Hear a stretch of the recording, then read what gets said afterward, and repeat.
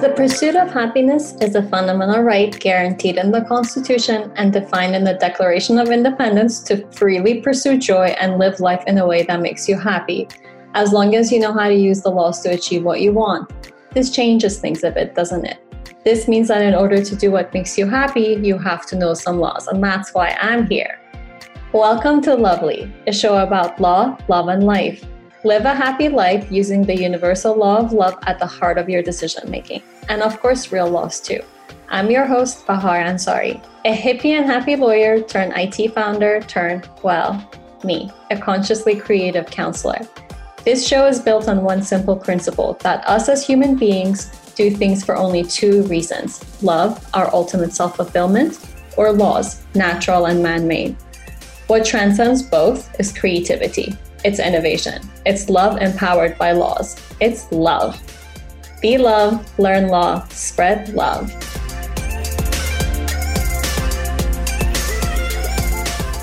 I'm so excited to have you on this show. I just want to take a moment to introduce you and talk about all of your accomplishments. So Banafsheh is a pioneering civil and human rights attorney, an author, an educator, and a social entrepreneur. She has learned through her work how decisions we make globally affect us locally. She immigrated to the US from her native Iran with her parents at the age of 5 and started her career as a professor of constitutional law at John F. Kennedy School of Law. And she has worked with the United Nations Development Fund for Women and was the director of the West Region for Amnesty International. She has also won several awards for her work, including the Fred Korematsu Civil Rights Award, and was nominated for the Robert F. Kennedy Human Rights Award. She's also been named the top 100 leading lawyers in California and top 100 most influential lawyers in California by the Daily Journal. She was also nominated for the Robert F. Kennedy Human Rights Award in 2018 and received the Certificate of Special Congressional Recognition from the U.S. House of Representatives the same year. She's most known for her deep passion for people and for the Constitution. So welcome. I'm so excited to have you. I know it's been a while that we've been talking and trying to make this work, and I'm grateful that you're taking time on your beautiful vacation to spend with me. Thank you for having me. Thank you for inviting me, and what a remarkable contribution you're making with your program and your podcast, Bahar. Thank you. The contributions are really your story. So let's get started with some, I was going to say basic stuff, but the most important stuff. You've spoken at conferences and events around the world, met with world leaders and thinkers and artists and activists, and you've dedicated your life to the realization of peace in your lifetime. And I know you speak very eloquently about that. We connect very much on our dream for justice and peace, which sounds poetic to a lot of people. But in my mind, it sounds logical and realistic, excluding humanity's greed. What has your journey been like in pursuing this dream of peace? So great. So the journey has been obviously multi-level. I mean, I'm talking to you right now at the age of 52. So at 52, my experience of realization of peace in my lifetime is so different than my 30-year-old self, my 20-year-old self in my teens. So we came to the United States in 1974, 1975, when I was about 5 years old. At the time, we were supposed to be here for a short time. I was actually supposed to be boarded in school in Europe, but we came to the United States because my mother had brothers who were international students in Los Angeles at the time. And we ended up staying because, she saw that the land is foreign, everything is foreign. And at that point, didn't feel that leaving her daughter at that age in a foreign country, whether it was Europe or elsewhere, it was an option any longer. So she had my father send money so that she could secure a place here in the United States and send my brother along. She said, send my other child too. That wasn't what he had thought was going to happen when he sent my mother and I on this kind of journey. But that's what we did. And, in hindsight, really, I think it was what saved us. because we left well before the revolution. We were able to establish ourselves in the United States at a time when there weren't that many Iranians here yet, except for, as I said, people similar to my uncles who were international students at the time at the universities. So we began. Yeah, the journey began. The first time I really saw and literally participated in any peace-related, justice-oriented activism was during the time that all the students in Los Angeles were demonstrating against the Shah. So this would put me at 5, 6, 7, 8, this age group. And so all of my uncles and my aunts is what we would call them. They were all classmates of my uncles. They would have their demonstrations in Los Angeles at the Federal Building. And my brother and I and 2 other children, the four of us would play on the grass while they were chanting things like, remember Vietnam, same thing in Iran, right? So I remember that, and I remember inevitably, because they wouldn't secure a permit for assembly. They have the First Amendment right, but you still have to secure a permit to assemble and to demonstrate and to do all of that. They wouldn't do it. And so the police would come and they would all be arrested and they would all be taken in. And I would sit there and wait in the kind of, not in the holding cell with all of them, but kind of outside, waiting for another uncle or aunt to come and pick me up and take my brother and I home. So that's the first time that I ever experienced people using their voices and mobilizing for change. And they say your environment, which I think is really, really true. They say your environment and the conversations that you're a part of truly shape the trajectory of your life. And so in my home, the conversations were about this, and similar types of topics. When I was younger, the men would be in one side of the house, as you probably know, in our culture, and the women would be in another side of the house, and they would all have their own conversations. The women would be talking about whatever they talked about, usually not something that I wanted to be engaged in, but the men would be talking about the stuff I wanted to talk about, which was history and politics and what's going to happen and to human beings. And I have a father that at that young age would allow my voice to be heard. So even though I was 9 or 10 or 13 or something among these men, and their conversations were very stern and talking about the issues of the day and history that led us to today, generally about Iran, I had something to say, and my father would hush them in and allow me to say what I needed to say. I think that had a massive correlate to the trajectory of how I moved through my career. And if I were to just to say, I studied political science, international relations. I don't think that's very unique. I think many people do who end up going to law school. And I chose to go to law school. I chose Tulane. Those were intentional choices because my uncle at the time was taken political prisoner in Iran. And we were beside ourselves trying to find him. He had actually disappeared for 9 months. And then we discovered he was in Evin. As you know, Amnesty International and other international organizations have called it one of the worst torture chambers on the planet. And so they held him for years. And that really altered how I thought I could assist. So I believe that if I had a law degree, I believe that if I had the knowledge of international law, that maybe I could be the advocate for, the voice for people like my uncle. And so I attended law school with that intention and chose Tulane because it's one of the universities in the United States that allows for dual track of civil law and common law. As you know, we're a common law country, arising our legal system from Great Britain, as does Canada and Australia. And so the civil code, however, is the Napoleonic Code. And that codified approach to law is what really the majority of the world follows. So I wanted to have that understanding of that dual system. And I came out of law school not wanting to practice law, didn't go to law school to practice law. I went to law school to learn the law. And so when it was time now to choose what to do with my life, I wanted to teach. And everyone that I spoke with just kind of would metaphorically pat me on the head and say, it's really sweet, but you realize you have to do all these things. And I got lucky. I was really fortunate. I was studying for the California bar and teaching for the California bar, and happened to be teaching the bar at the time.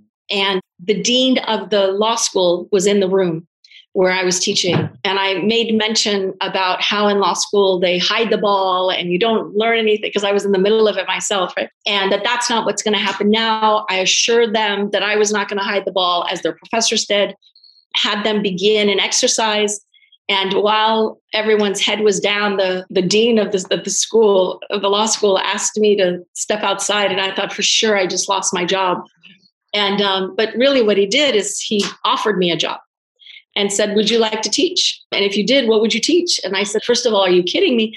And then secondly, I would teach the Constitution. And he said, why the Constitution? And I said, it's because the foundation of everything. It's where everything arises from. So I did that for the next 2.5 years, and then 9/11 happened. And when 9/11 happened, a former student of mine called me late at night and said a friend of his was going to be questioned for the third time by the FBI. And that's when my work began. It was very clear that the calling literally came. I began representing these human beings and started the first civil rights organization for the Middle Eastern Muslim South Asian community. And so to answer your question, the trajectory, if I were to go back to that child who was waiting in the Los Angeles prison facility, waiting for somebody to come take me home because my parents and everybody else were now locked up because they were demonstrating without permits, to sitting here at 52, I would say to you, the one thing that I'm really clear about is that peace exists where we are. And I don't mean this in a woo-woo meditative way. That's not what I mean. I truly believe that when we look outside of ourselves, if we don't see peace around us, I believe it first begins with me. And so there's a lot in here that needs to get healed. Because today, what I see is I realize peace constantly in my lifetime, where I'm sitting in my lifetime, during my lifetime. And do I see things out there in the world, the injustices, absolutely. And do they need to be worked upon? Absolutely.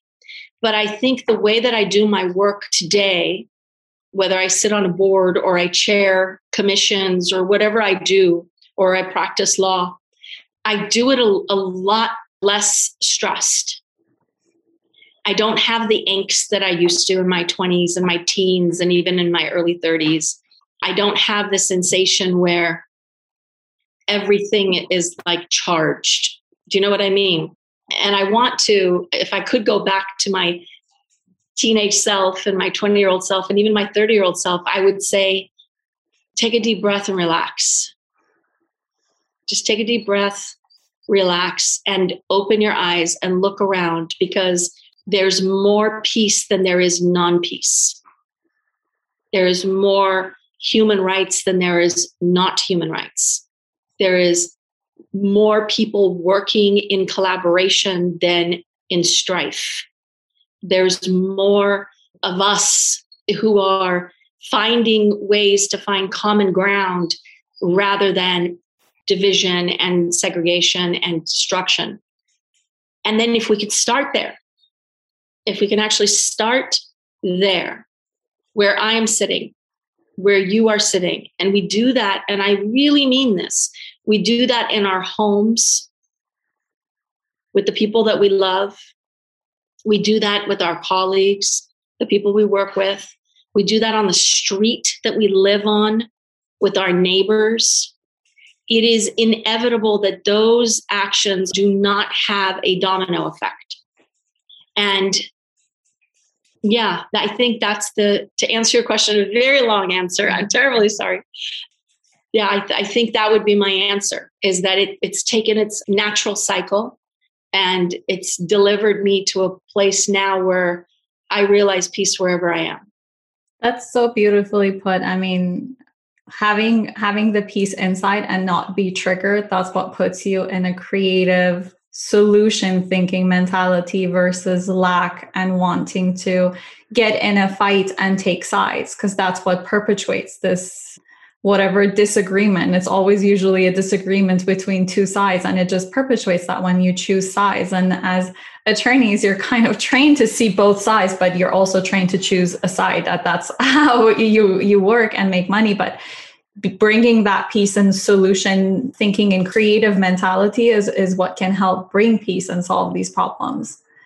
And the other thing that you said about laws, knowing the Constitution is the foundation of everything, and everything we do in life are governed by laws. So this knowledge, to bring that knowledge to people with the understanding of how things work. Laws essentially describe how things work or should work. And they do have a lot of positive aspects. I mean, in society, we're seeing the downfall of how it was misapplied by it. But in my mind, I always feel that this injustice or misapplication of law is by the people in the system and not necessarily the purpose of the system itself. So taking this mentality of peace and finding that peace within your families, within your communities, and that how that could be reflected at a larger scale in society and the world is a non-legal solution, but it's really the solution to everything. Well, I mean, laws are what? They're just man-made doctrine, rules. And then we add all these caveats, all these exceptions to those rules. Who does that?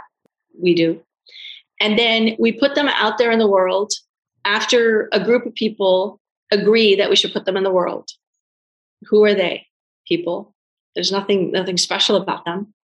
And then the rest of us, because now these laws have feet underneath them because they've been approved, right? They've been legislated. And now they have feet underneath them and they walk around our communities and our societies. And it's only when they start wreaking havoc, those rules and regulations, that we say, oh, okay, wait. Maybe we should change a little bit of it here. It's all an experiment. Nobody knows how it's going to go until it crosses paths with who? Other human beings. So when you think about it, the entire thing is human to human to human to human. And I always say this, it doesn't matter whether it's my relationship with my parents, my relationship with my husband, my relationship with my best friend, my relationship with my colleagues or my staff. Relationship is relationship. At the level of just in the house relationship or on the street relationship is the same kind of relationship that's happening right now in Israel and Palestine. It's the same relationships. They're just human beings not understanding each other or don't want to understand each other or have a self-interest and they've got to be right. I mean, how is that any different than what happens in our households or on our streets with our neighbors, literally with the next door neighbors or colleagues at work? It's the same. It's all the same. So then what do we try to do? Well, if we legislate, if we put these laws together, then maybe people will act more civilized. There'll be some justice. There'll be some, right, associated with it.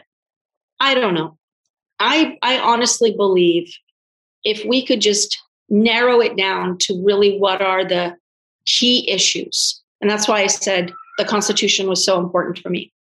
What are the key issues? The key issues is the Constitution of the United States has mandated that many democratic, now there's going to be lots of discussion and debate on what's democratic. Let's just call a democratic system one where a group of people who do not have the same viewpoints get together and rules and laws come out of it because they can find common ground. A democratic society as this one is the essence of, the basis of, and we have so far to go. We have so far to go in the American system. Started with we, the white male Protestant landowners, correct? Like that was the basis of these pearls of wisdom that were going to come out and embody and enshrine this country with its lavish words of rights and legalities. And it wasn't until they said, wait a minute, well, what about us? We're not white. What about us? We're not male. What about us? We're not landowners. We're not Protestants. We're not, right? That ultimately became we the people.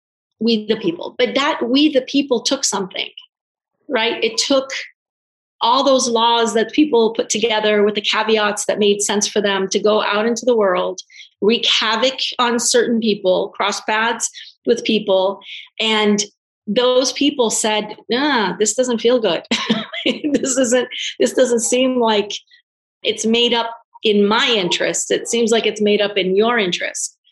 And so today, if we were to come to today, one of my heroines, and she's not just my heroine, she was so many's, Justice Ginsburg, her passing, I don't know, I didn't maybe cry as much as I cried when my grandmother passed in 2019, but a fair amount last year in her passing. I mean, listen, so many laws related to women's rights occurred in her lifetime because she said so, right? So what does it take? I think when you take a page out of her life, if you take the page out of people who are true change makers, they're doing it in a systematic, deliberate, peaceful accord to be able to move this boulder up the hill towards peace for all.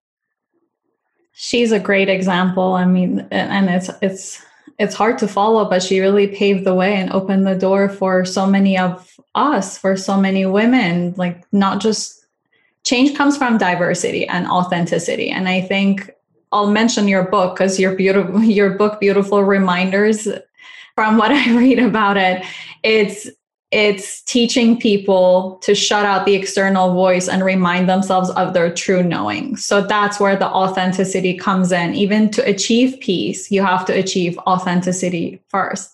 And then to have those authentic voices heard. Ginsburg said famously, women belong anywhere decisions are made, right? So to be at the table where decisions are made, to bring that perspective. I think perspective is so important, like taking into consideration the context of laws. And that's all we do in law school, right? Read the context. What was happening? What was the backstory? Science, religion, social impact, everything, to take that into consideration. And historically, that hasn't happened for majority of people. And we're at a crossroads because people like Ginsburg have gone in and brought in different perspectives. And that's how the shifts have happened. And now it's at an impasse of some of those laws are failing and should fail. They should fail because of this lack of authenticity, diversity, voices, perspective of people like you and I who weren't born here or weren't necessarily raised with exactly those traditional views, but we're the ones who are active in it right now. And we're the ones who are trying to bring change. So these are ways to bring our voices in. If we're authentic to ourselves and we haven't felt the need to lock those pieces of ourselves away, then change is really possible, even at tiny scales. Absolutely. And even those tiny skills that you're talking about, or scales that you're talking about, when you put them next to one another, they're massive. Yes. So it's finding your tribe, and locking arms and moving the movement, the cause, the vision forward, even if it's one step at a time. And it generally is one step at a time. And having that, some of my colleagues and I over the years, we've talked about this often, where the goal is always to separate. That's a women's rights issue. That's a Black Lives Matter issue. That's an Asian issue. That's a LGBTQ issue. Those aren't my issues. My issue is Iran, or my issue is immigration, or my issue is the environment, or my issue, whatever. If you really look all of those issues are intertwined. All of those issues arise from the same place, and it's an equity conversation. And what would be possible if we were to start to link arms with all of those different areas that I just mentioned and so many more? And we saw that happen. And I would say really saw that robustly happen during the previous administration. That administration brilliantly brought everybody together who was cause-oriented on these matters. And what I hope for as we're going forward, especially in the United States, I'm in Europe right now, right? And so, when you're out of the country, Europeans look to see where do you fall on the pendulum on the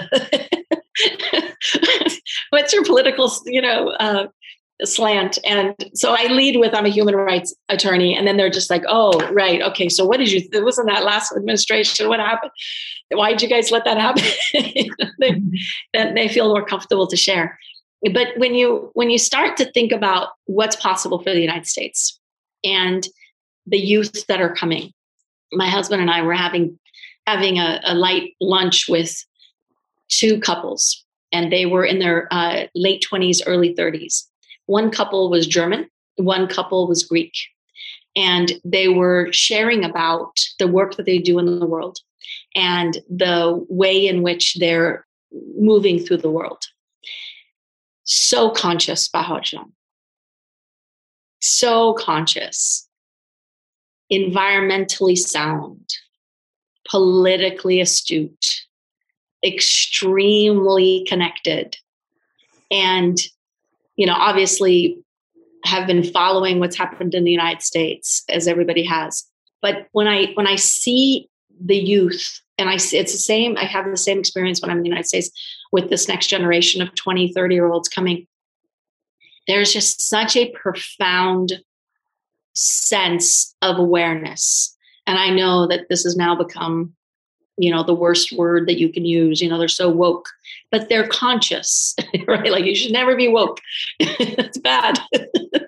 But they're so conscious, and they're so intentional on what's happening, from the clothes they're going to wear or not wear because of the apparel industry and the, carbon footprint, to how they're going to buy homes or not buy homes and do shared economy, to what's happening clear over on the other side of the world from where I am, because we inhabit the same planet. So I don't know. I think you're one of those, that those that bring hope for the future. So in terms of their laws and how these laws are starting to need to fail, as you said, they need to fail. They're long overdue. They're antiquated in the face of the generations that I was just speaking about. They're antiquated. They can't last. They must transform to meet the time. It's the most impressive thing is this generation, because of the unlimited access to information and technology that we had growing up versus having to go to the library and pull out an encyclopedia to check something. Now information is at our fingertips, and it's really hard to ignore what's happening in the world when you see it so clearly. You made fun of the woke comment as you were talking about. All I thought about was Mitch McConnell, making fun of these woke corporations. Well, if you give a corporation a soul and say you're a person, then don't suddenly be surprised if they grow a conscience. So that's an interesting one. And that also shows this authenticity and the peace within. If you're researching, you're kind of on this self-discovery journey to find yourself, and then you're thinking through of ways of how you can contribute and bring impact and change. So these two combined, I'm really hopeful to, even in my generation, the past 4 years, I was kind of hopeless, as a minority woman. I grew up in Iran and moved here when I was 16. I consider myself brown. I know a lot of Iranians, differ on that point of we're white, we're this. I feel like I'm brown. I look brown. So I'll kind of fall in between, but I'm with you in terms of being a person of color. Absolutely.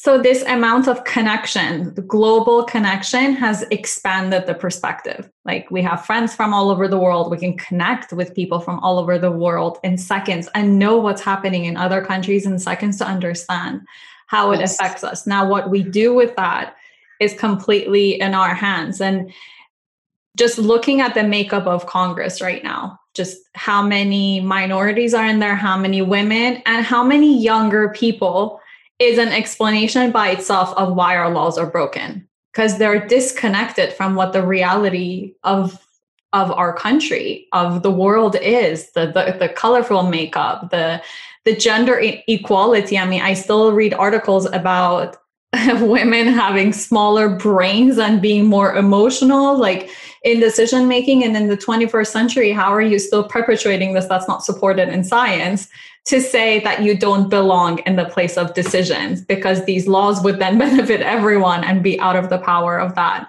one group? So I really think we're due for major, major upgrades within our laws. This is so great and very timely. There's a program out of the University of Santa Clara in Northern California, which is a Jesuit institution, you probably know. And it's between them and Stanford. They go back and forth who's the actual Silicon Valley University. But a lot of folks have come out of Santa Clara. And they have started a program this year, or this term. It's the 5th of the cohorts that they have selected. They select 25 women from around the world who are executives in various fields. And they bring them together, and they only do this twice a year, so 50 women in total. And they work with the women in preparing them to be on corporate boards. Because come January of this year, in California, and other states are now passing a similar legislation, corporations, companies must have at least 3 women on their boards, so that there is diversity, so that there is inclusion. And, there's study after study that when women are on the boards, the companies are engaging in less fraudulent activity. Not only is that a positive for shareholders and others, but they also are more economically sound, and their growth is exponential. So this year, for this cohort, the 5th cohort, I was honored to be selected as one of the 25 women. And I've got to tell you, Baharjan, the last time I was this intimidated, I don't even know when it was the last time I was this intimidated. These 24 women and our lecturers and our advisors are exceptional. They are leaders in name the industry, as CEOs and presidents of large medical institutions, to universities, to, just tech, it just goes on. Banking, transportation, it goes on. And the thought was, before the law was passed in California, the thought was that we don't have enough qualified women to sit on boards. And so that's why we don't have women on boards. We don't have enough of them. They don't exist. Rather than we actually haven't opened the door, because the truth of the matter is, when we're talking about capital, when we're talking about these corporations and these companies, we're talking about power. And the people who are sitting in those powerful seats, making those decisions, have a lot of influence on how you and I will consume something, right? As a in the marketplace. And generally, they have been white, as they said, white, stale, and male. So I haven't heard that. That's amazing. I didn't make that up. But, they're all white, old men who receive an income by being on a board, who receive a lot of other benefits because of who they're networking with. And those corridors and those conversations generally have been close to women, people of color. And if you're a woman of color, definitely go even further down the line. And so, so now things are changing in that prism. And if you start to just look out beyond this one example and going to the example that you gave so perfectly, that, yeah, when you start having more women in policy making, decision making, you have gender equality there, you have race equality there, you have religious equality there. When you start actually having these folks with their backgrounds and their viewpoints come sit together, I mean, truly, you're magnifying the power of those groups, that group of people, right? I mean, that's the entire philosophy around masterminding, right? Having a number of people coming together on an issue. So why would you continue to just have more people like yourself around that table unless it's so that you can hold power, you can hold access to capital power. And this expansion, whether it's what's happening in Santa Clara and the laws that are passing throughout our state of California and then across the country and then really globally, or it's having more people come into DC. And I say we have so many, interestingly enough, women Iranians who are running for office and they are winning. In 2011, I explored a race for Congress and decided that wasn't my thing. But there weren't that many of us doing anything like that, exploring, let alone running. And they're running and they're winning. So you start at the local and then you start moving yourself up to the federal. You ultimately can make massive change. And it's happening. I mean, it's impossible to put the shaving cream back in the can. It's done. Yes. And you have the side where the ones in power, white male and stale, I really like that. I will use that, who are refusing to give a seat to anyone different from them there. But there's also the discouragement because of that and because of all of the activities that are repellent to a lot of people who would actually want to go, saying, I don't want to go and become corrupt like them. And people staying out of it. So it's not necessarily the unavailability of amazing people. It's just their probably dislike of wanting to be associated with someone who won't listen to them. And you see this divide right now in the government. That's got to change. That's got to at some point change. The fight is being put up, by tradition, and here is the future coming in, and future wins. Like, we're moving that way. It's just time and space, right? And regardless of what's happening right now, we're moving forward. And if we can pivot just a little bit, then we miss the same destination. And that's the goal, because we know that destination is not taking us anywhere attractive, at least. You brought up this law of California, which is a great example of either culture affects laws or laws lead culture, this cultural growth. And I think that California law is a great example of it. And speaking about the US Constitution, I mean, it's known in the world as one of the best legal documents. There are a lot of constitutions that have been modeled after the US Constitution. But you've said something like months ago when we talked that's really stayed with me, is that it's not the best one, even though we think it is. And there's a lot of inspiration in other places that we could take to improve ours. This administration has put together a commission to study and to suggest any changes that should be made to the Constitution. I mean, I have a few of my own. For example, taking out anything with regards to race and gender, that was for identification purposes. We have retina scan right now. What's the point? What's the point of including all of this constantly on government forms or any other form if it's not meant to identify you as something different and treat you differently?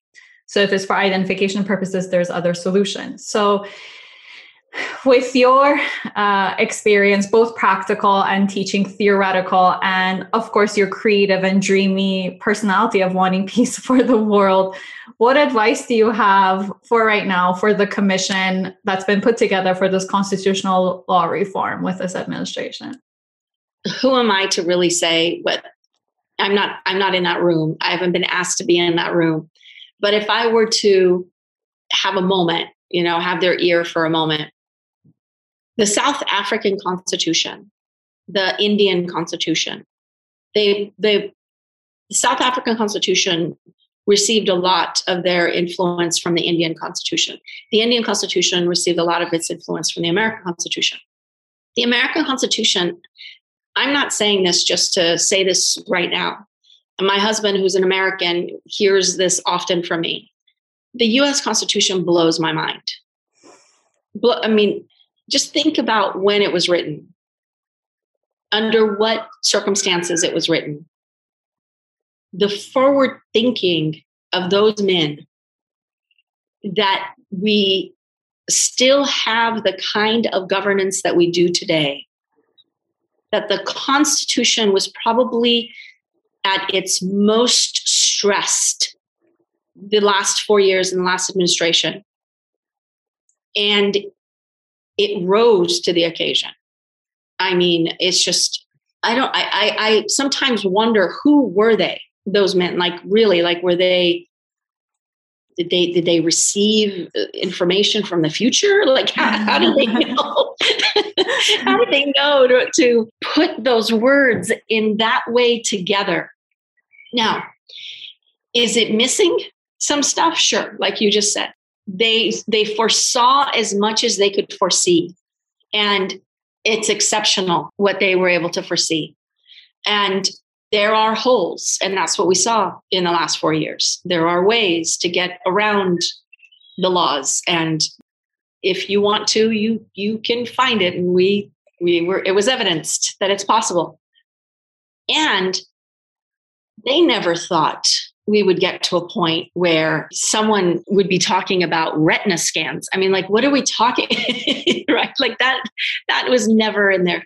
Or that now we're going into machine learning and artificial intelligence. I mean, we're talking, my husband's company is talking about quantum computing. I mean, like, just they didn't have these. So what do we need? What do we need? I think we need, because it is so, a living, breathing document to continue to be a living, breathing document. Slippery slope, depending on who's in the White House and who's in the Senate and who's in the House. It's a slippery slope. Who makes up the justices of the Supreme Court? We're at a position right now that the Democrats are kind of running the show. And so if we're going to be making these changes, there'll be a time the Democrats are not running the show. And do we want the other party to come in and make their version of changes? So if I were to say, what are some elements that I would say that are needed? Honestly, we could take a page or two out of the South African and the Indian Constitution. The manner in which they have, now, before anybody starts with it, but they're not perfect and they have all these issues. Just, I know they have a lot of issues and they're not perfect, but there is a commonality in both of those two constitutions that I think hark to the we were talking about this, the Universal Declaration on Human Rights, that there are certain rights that should be added that we do not have. I would say the right to housing. I would say the right to education. I would say the right to healthcare. I would say the right to clean drinking water. The certain rights that should be added to our Constitution that are humane. We began talking about those rights, and we said that these rights are non-negotiable rights, but we stopped short. And where we stop short are those rights that lend to our humanity. Now, we have a faction in our country, and we have always had a faction in our country that call those rights that I just enumerated as socialist and communist. And so therefore we shouldn't have to talk about them, set them aside. This is preposterous. Pulling yourself up from the bootstraps and all, right? If we had to do it, you should, that kind of thing. I think we need to reevaluate how we treasure capital, over humanity, how we treasure growth of an economy over the growth of the human being in the economy. And those would be the types of laws I would say need to be infused. I 100% agree with that. Those are all of the minimums that a human being needs to achieve this authenticity and self-actualization. Being woke, conscious, whatever word that they use, you need to have the minimums of life met to be at peace. And right. The only thing I would add to the list that you set is the air we breathe, the environment. That's right. Because that's also something that we share. Absolutely, Balajan. I mean, the environment, absolutely. I'm in Portugal, and I was just reading that they're about to close their last coal production factory. They just closed one, and they just have one left. And when they do that, they'll be the fourth country in Europe that's meeting the environmental standards. And this is a little country, but there are people. Everywhere we're driving, there's just these windmills everywhere. There's solar panels everywhere. And they're definitely the air we breathe. And it's besides young people being activists right now and really understanding what's going on, that's really heartwarming to see. It's also heartwarming to see the technology companies advocating for human rights. I mean, you mentioned your husband in quantum computing, and I'm sure these are stuff that you guys talk about. I come from I dip my hands in a little bit of IT, and that's what my clientele is, and I talk to them all the time. There is this understanding, and now there's a move towards developing and using technology for humanity. Like, should we develop it? How does this impact humanity's life? How does it prolong it? How does it serve? And if it doesn't, it's not the fact that don't develop it. That's not the point, where people might get scared and talk about complete control and socialism and communism. That's not the point. The point is, when is a good time to see how these intertwine together? We're always weaving and growing.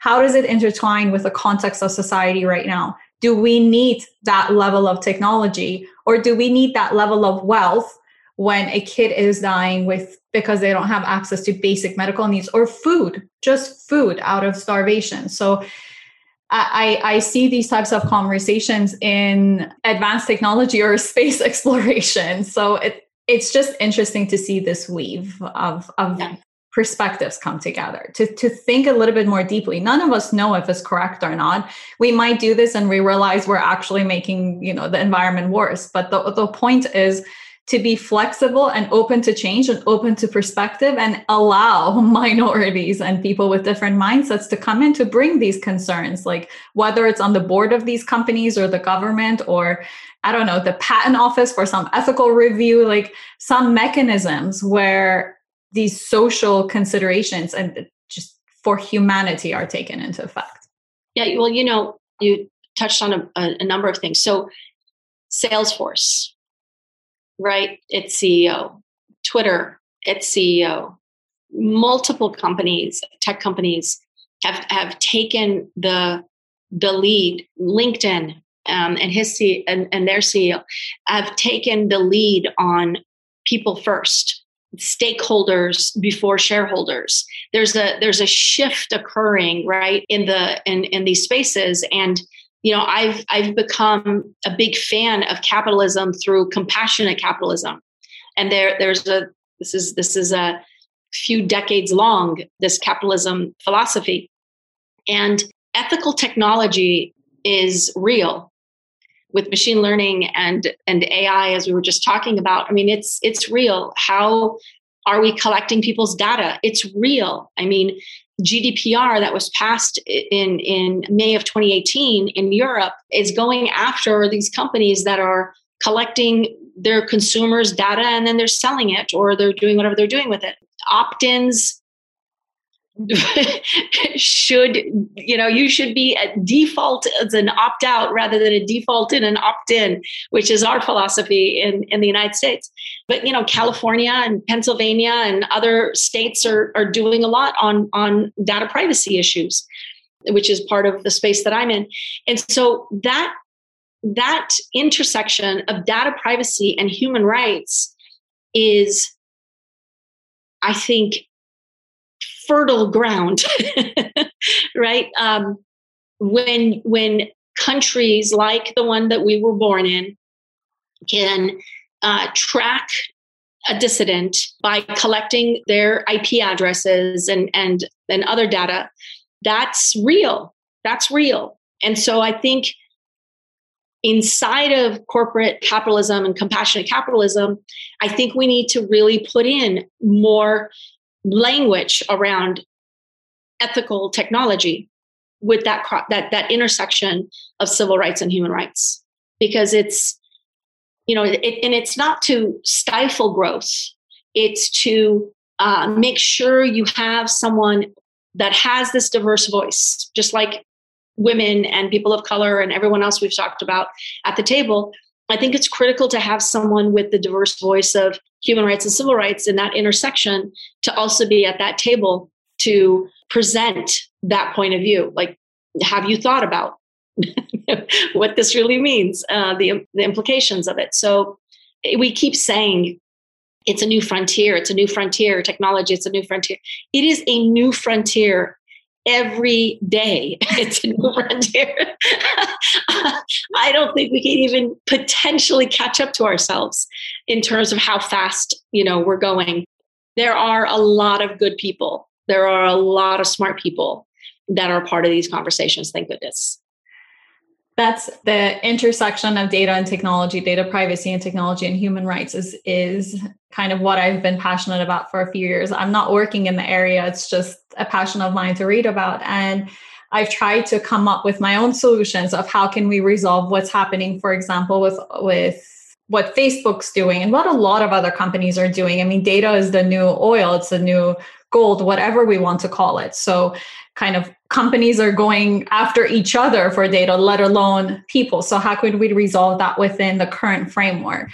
And one of the solutions that I've been thinking about potentially is, what if the Supreme Court were to expand the meaning of property under the Constitution, that the data you produce is your property. So if it's your property, if they just change the ownership from the hands of where you inputted, but versus who created it, then it could provide an opportunity for people, one, to opt in and license their data to create some sort of universal income. Like, you doing all of this gives companies opportunities for development, for things that it can monetize. So why not pay people for it? And then if you do want to keep your privacy, you have the opportunity of opting out. And that's all within the current framework. But then the makeup of the Supreme Court, and of course, the age of the Supreme Court also becomes an issue for them to understand how technology really works in the back. How data actually is collected, right? That literally the moment you sign in, your IP address is collected. What cookies really mean and how they're tracking and collecting, like all of that's data. That's what the GDPR mandates, that your data is yours. It's your private property. And that if a company wants access to it, they have to ask you for it, and you have to provide it. But the extra layer is the new argument that many have brought forth, which is what you just pointed to, which is, if it's my private property, my data is mine, then just like my real estate, if you want to use it or you want to take it from me, you need to buy it. It should be the same. Or if you're not going to buy it from me, then give me some shares into your company.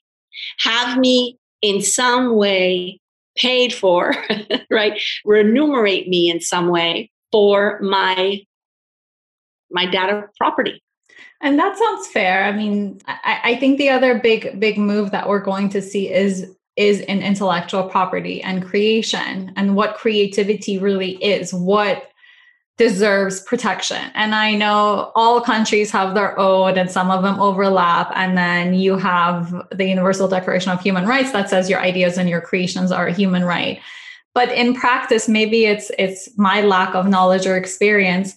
In practice, I don't really see how these actually work. I mean, we mentioned the Universal Declaration of Human Rights being a global constitution. Like, I think of a constitution as a well-respected document that's actually referred to and utilized. But to me, this one gets ignored. Decisions get ignored. Not every country, whether they've they're signatory or have ratified it or are really following through. So in your experience, I know you have intellectual property side of your practice too. How do you see all of this kind of working together in the future? Well, I'm a huge proponent of that which you create is yours. I mean, that's why I protect my clients' trademarks and copyrights. Big proponent. I mean, there are, as you mentioned, I mean, there are treaties like the Madrid Treaty and others that are signatories to it, but then there are other countries that are not. China's not. So what do you do? How do you bring a group of people together? I mean, I think you're really kind of full circling back to the beginning of this interview. We really need to learn how to play in the same sandbox. Like, some of the kids need time out. I know they do. Some of the kids, play better and share better than others do. But it really goes back to that first part of this conversation that we've had, which is, where does peace reside? And really working on those relations, the international relations, so that we respect those laws, right? So that we can rely on those pieces of legislation, whether they're international or domestic. Yeah, I think we've been spending a lot of time on moving technology and company and blah, blah, blah, blahs forward. And we haven't spent a lot of time moving the human side of ourselves forward. Do you know what I mean?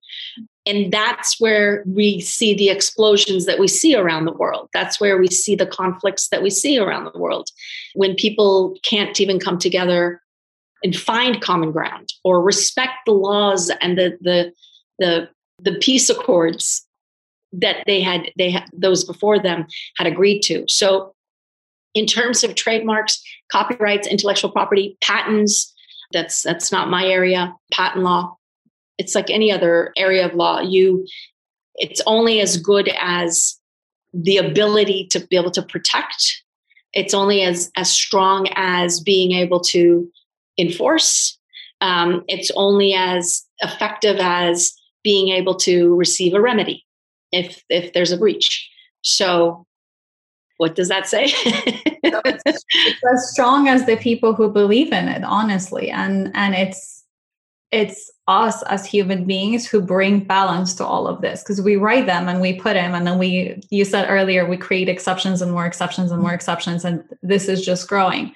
But at the end, it's us human beings, whether it's international relations or local relations, we always have a division. Some people fall on one end of the spectrum, some people on one end of the spectrum. And then we have a huge gray area in between that's literally just based on respect and relationships and communication. So at an international level too, I understand that some countries are pointing fingers and say, you made it worse on the environment, and you did this many years ago, and you did that many years ago, and you took over. And it's always this dialogue of opposition and going back to tradition and past versus what's peaceful and fair now. We don't have to find justice by just looking at the now point and the previous point. That actually puts us back in time. We can look to where we want to arrive that's fair to both of us and kind of balance the scale of justice on our way there. But that requires seeing further out, which requires perspective, peace, self-actualizations, authenticity, and investment in humanity. Really just investment in humanity and humanity's development of thinking and peaceful behavior and culture. You summed it up beautifully. Thank you. I couldn't have said it better. You summed it up beautifully. Well, it's been lovely to talk to you. I reached out to you months ago, just when I was, at the beginning of the pandemic, when all these thoughts were starting to really take over the rest of everything else that I was working towards. And now I feel like I've arrived in a place of better understanding, in a place of better hope, and like seeing where our country can go and where I can contribute. And it couldn't come at a better time to have this conversation with you while I listen to the birds and the background of where you are.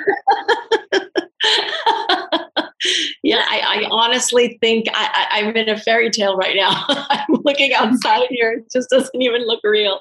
And yes, the birds are chirping. And there's a soft breeze, and every now and again, I don't know if you see the white, what do you say, shears on the windows just keep coming in, and I have to push them back out of the screen. But yeah, I found my bliss. Dreamy.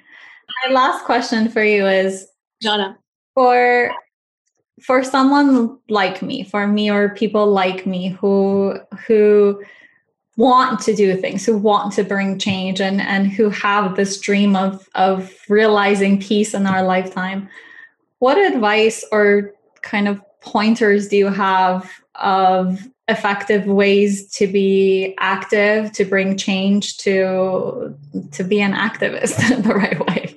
Yeah, such a great question. The first thing I would say, however hokey this is going to sound, but see if you could hear it in a practical way. Do not believe when people tell you it's impossible. That's the first. Do not. It may have not been possible for them.